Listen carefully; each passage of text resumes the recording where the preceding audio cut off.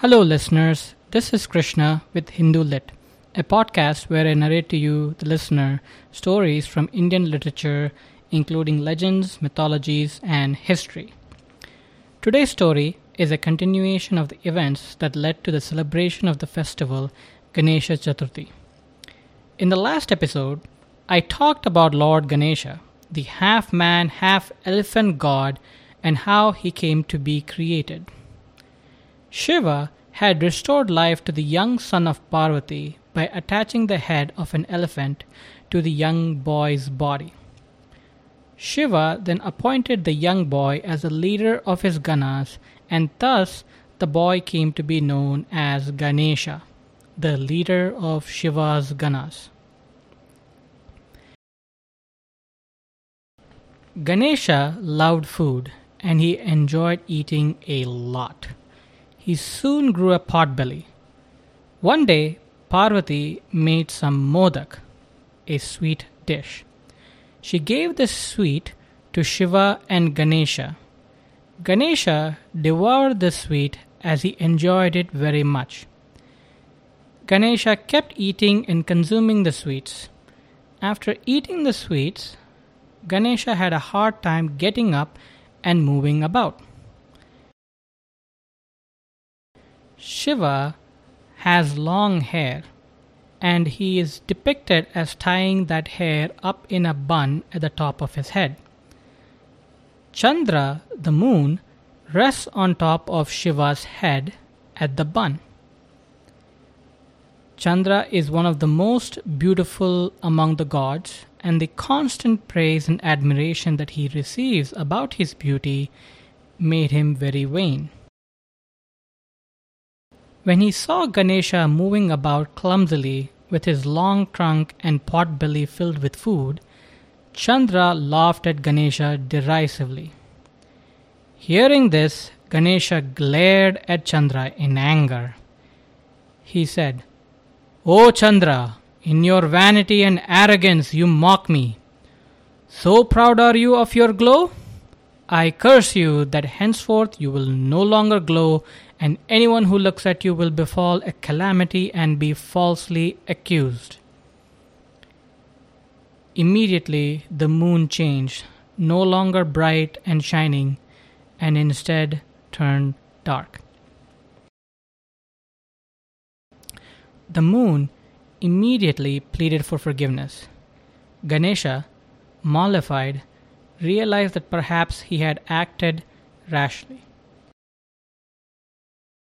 He said, "I cannot remove your curse, but I can make it less. Henceforth, your brightness will decrease slowly and then increase again on a repeated basis. In addition, the negative effect of the curse will only affect people on this day every year." News of the curse traveled the world, and it reached the kingdom of Krishna in the Dwapara Yuga, the third epoch of time in Indian literature. Lord Krishna is revered and prayed to by many people in India as a god, but more specifically, he is considered an avatar of one of the Trimurtis, Vishnu.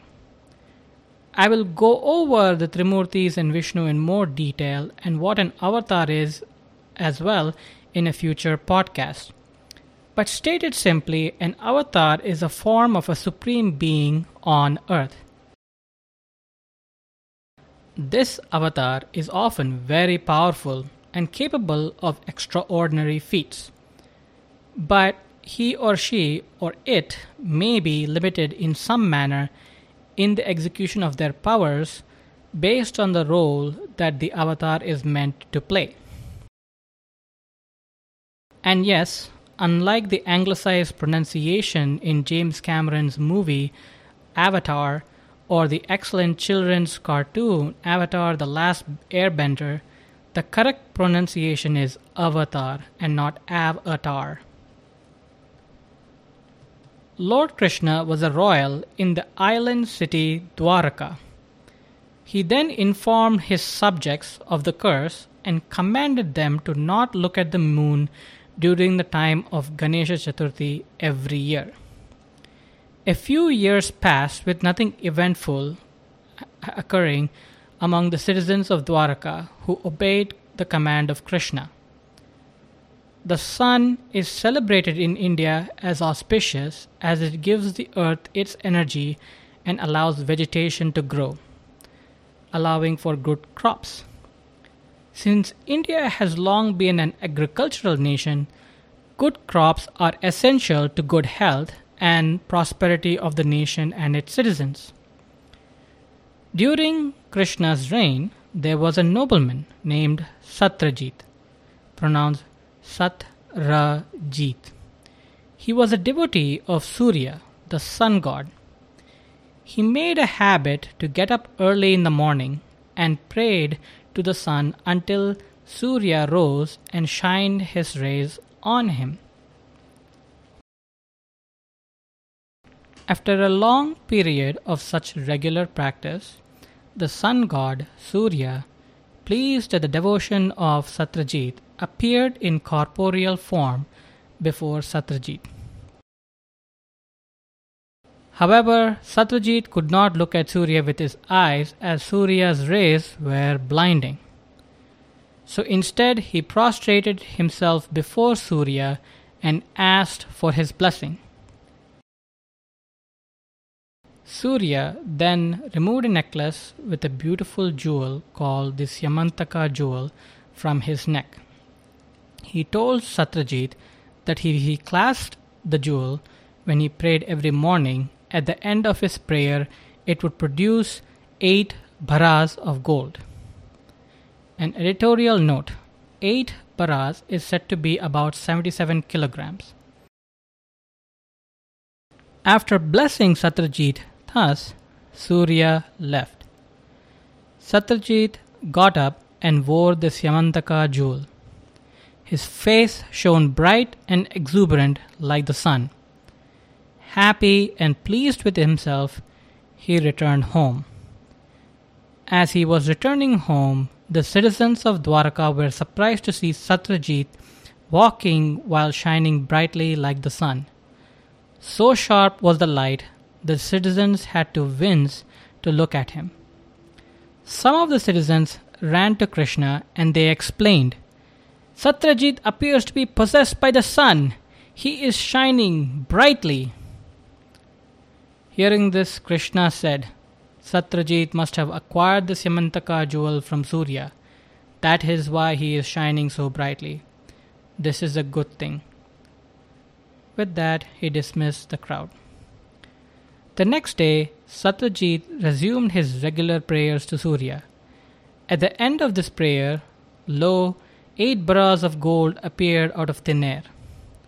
Satrajit, overjoyed, took the gold to his home. He was generous with his gold and as a nobleman dispersed the gold in a manner that improved the lives of the people under his command. Satrajit himself became a very wealthy noble. After a while, Krishna, seeing the prosperity of Satrajit with the Syamantaka jewel, decided to invite Satrajit to the palace.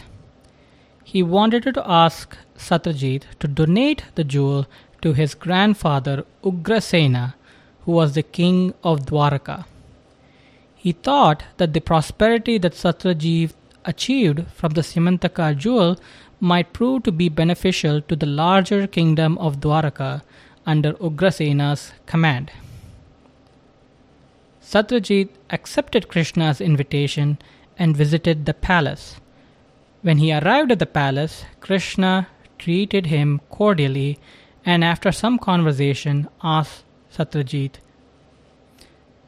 "Satrajit, you have been blessed by Surya with the Syamantaka jewel.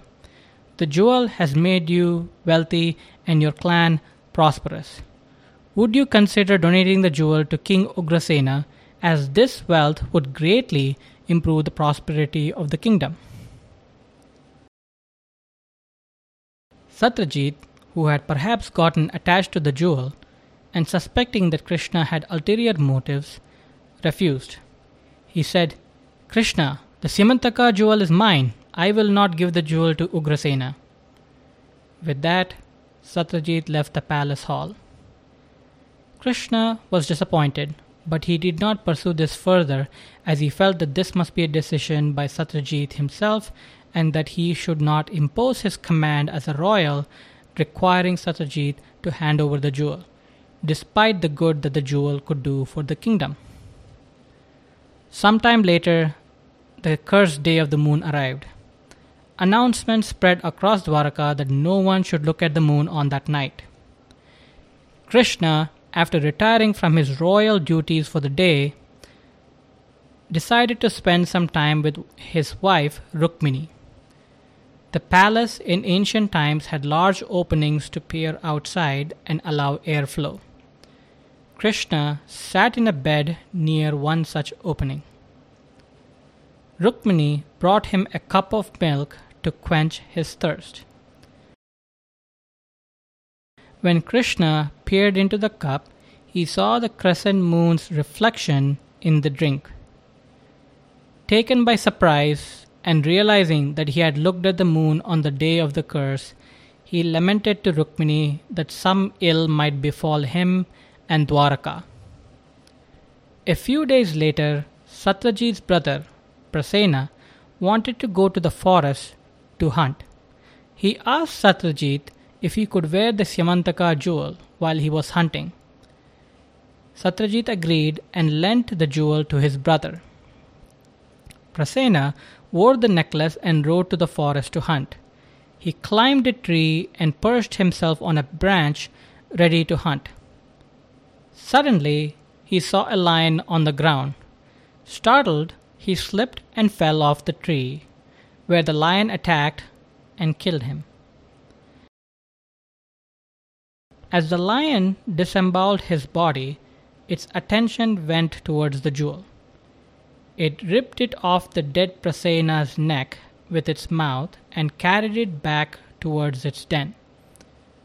As it was returning to its den, it encountered a being that had the posture of a man but the face and fur of a black bear.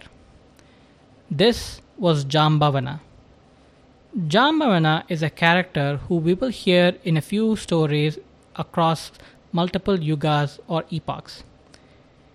He plays a major role in the era of King Rama. Jambavana sees the lion with the Syamantaka jewel in its mouth. Thinking that the jewel would make for a lovely gift to his children, he attacked the lion and killed it. Jambavana takes the Syamantaka jewel to a cave where he, his wife and children lived and gives the necklace to his young child. When Prasena didn't return at the end of the day, Satyajit grew worried. He believed that Krishna had killed his brother to procure the jewel for his own purposes. The news of Prasena's death and the notion that Satyajit suspected him as the murderer reached Krishna. Realizing that this was an effect of the curse and wanting to clear his name, Krishna set out to the forest with a few other men in search of Prasena. Eventually, they found Prasena's body. He was dead, and based on the marks on his body and footprints on the ground, they realized that a lion had killed Prasena. They followed the tracks of the lion only to find something had killed the lion as well. They followed the tracks of that someone to a cave.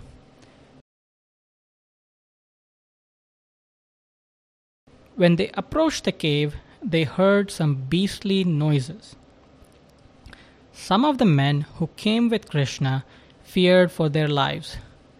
Krishna then told them to wait outside the cave while he went in and found the necklace. Krishna quietly entered the cave. As he was sneaking through, he saw the Syamantaka jewel near a child with a bare face and fur. He approached the child slowly, without startling it, to grab the jewel. However, just as he reached for the jewel, A scream echoed across the cave. Jambavan's daughter saw Krishna and screamed for help. Jambavan came roaring to where his daughter and Krishna were. Seeing Krishna with the jewel, he attacked. Krishna and Jambavan fought viciously. They wrestled with their bare hands, they hurled rocks from the cave at each other, and they ripped tree roots from the ground and used them as clubs against each other. The fighting in the cave resulted in loud noises that echoed outside the cave. Krishna's men grew fearful and worried for his safety. The fight continued for several days and was brutal. Blood poured out of the cave. Seeing this blood and believing that Krishna had died, his men decided to return to the capital. Once at the capital, they delivered the bad news to King Ugrasena and to Krishna's wives. The city of Dwaraka and its citizens fell into a gloom of sadness at this news, as Krishna was beloved by all. Krishna, however, was still alive. He and Jambavana continued to fight for several days. Jambavana could not overcome Krishna. Amazed at this supernatural strength for a man, and on the verge of defeat, he looked deeper and realized that Krishna was in fact his friend and lord, King Rama, from a prior birth. Realizing this, he relented and admitted defeat. An editorial note. Many Indians, particularly Hindus, believe in a concept called reincarnation. That is, that while human life is not permanent, the soul lives on forever and moves from one life to another. And because of this, a person may be able to remember events from their past lives. Others believe that reincarnation as a concept may not refer to a soul existing forever, but instead refers to energy that is the human being changing from one form to another, ever existing and everlasting. I will cover reincarnation in more detail in a future podcast. Krishna acknowledged Jambavana and then told him that he needed to take the Syamantaka jewel from him. He explained to Jambavana the events that led to Prasena's death and the need to return the jewel to Satyajit and clear his name. Jambavana agreed to give the jewel to Krishna. In addition, he called his daughter, Jambavati, and gave her hand in marriage to Krishna. Krishna accepted this offer and married Jambavati right there. When he stepped out from the cave with Jambavati, he saw that his men were no longer there. He then proceeded to his kingdom with Jambavati and the jewel.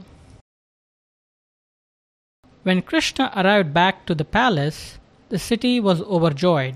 His wives were pleased to see him return and were overjoyed at having Jambavati join their ranks. Krishna then sent for Satyajit.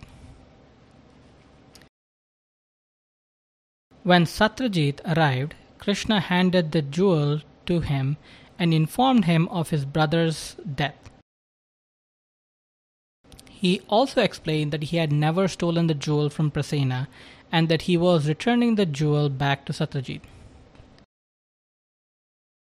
Satyajit, sad at Prasena's death and ashamed of accusing Krishna of such a terrible crime, told Krishna that he could keep the jewel and that he was sorry to think that Krishna had ulterior motives and for accusing him of killing Prasena and stealing the jewel. Krishna forgave Satyajit and told him that he could keep the jewel and instead give the gold that he got daily to Ugrasena so that it could be used for the welfare of the citizens of the kingdom.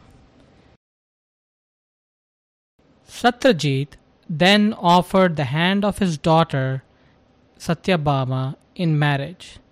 Krishna accepted, and then Satyajit left. Thus, Krishna was able to absolve himself from the curse that was placed on him for seeing the moon.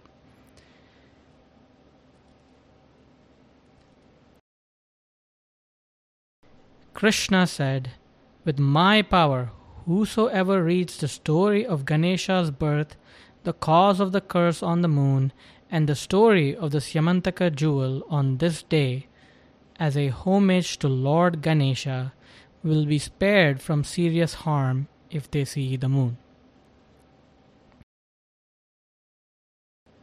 This two-part podcast story, which includes the birth of Ganesha, the curse on the moon, and the trial of Krishna with the Syamantaka jewel, are narrated together during the Ganesha Chathurthi. Hindus in India make a clay idol of Ganesha, decorated with flowers, add some colorful clothing and markings. They also make special dishes and sweets which are first offered to Ganesha. A member of the household, usually the father, reads the story on this day, and the other members of the household listen to the story. People are still advised to not look at the moon.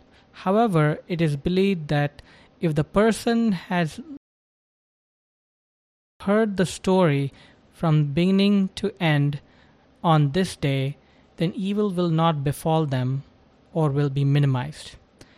After the conclusion of the festival, the clay idol is submerged in water until it dissolves, and then the water is poured onto the ground, typically where there may be some vegetation. That ends our two-part podcast story on Ganesha Chathurthi. Thank you, and join us next time.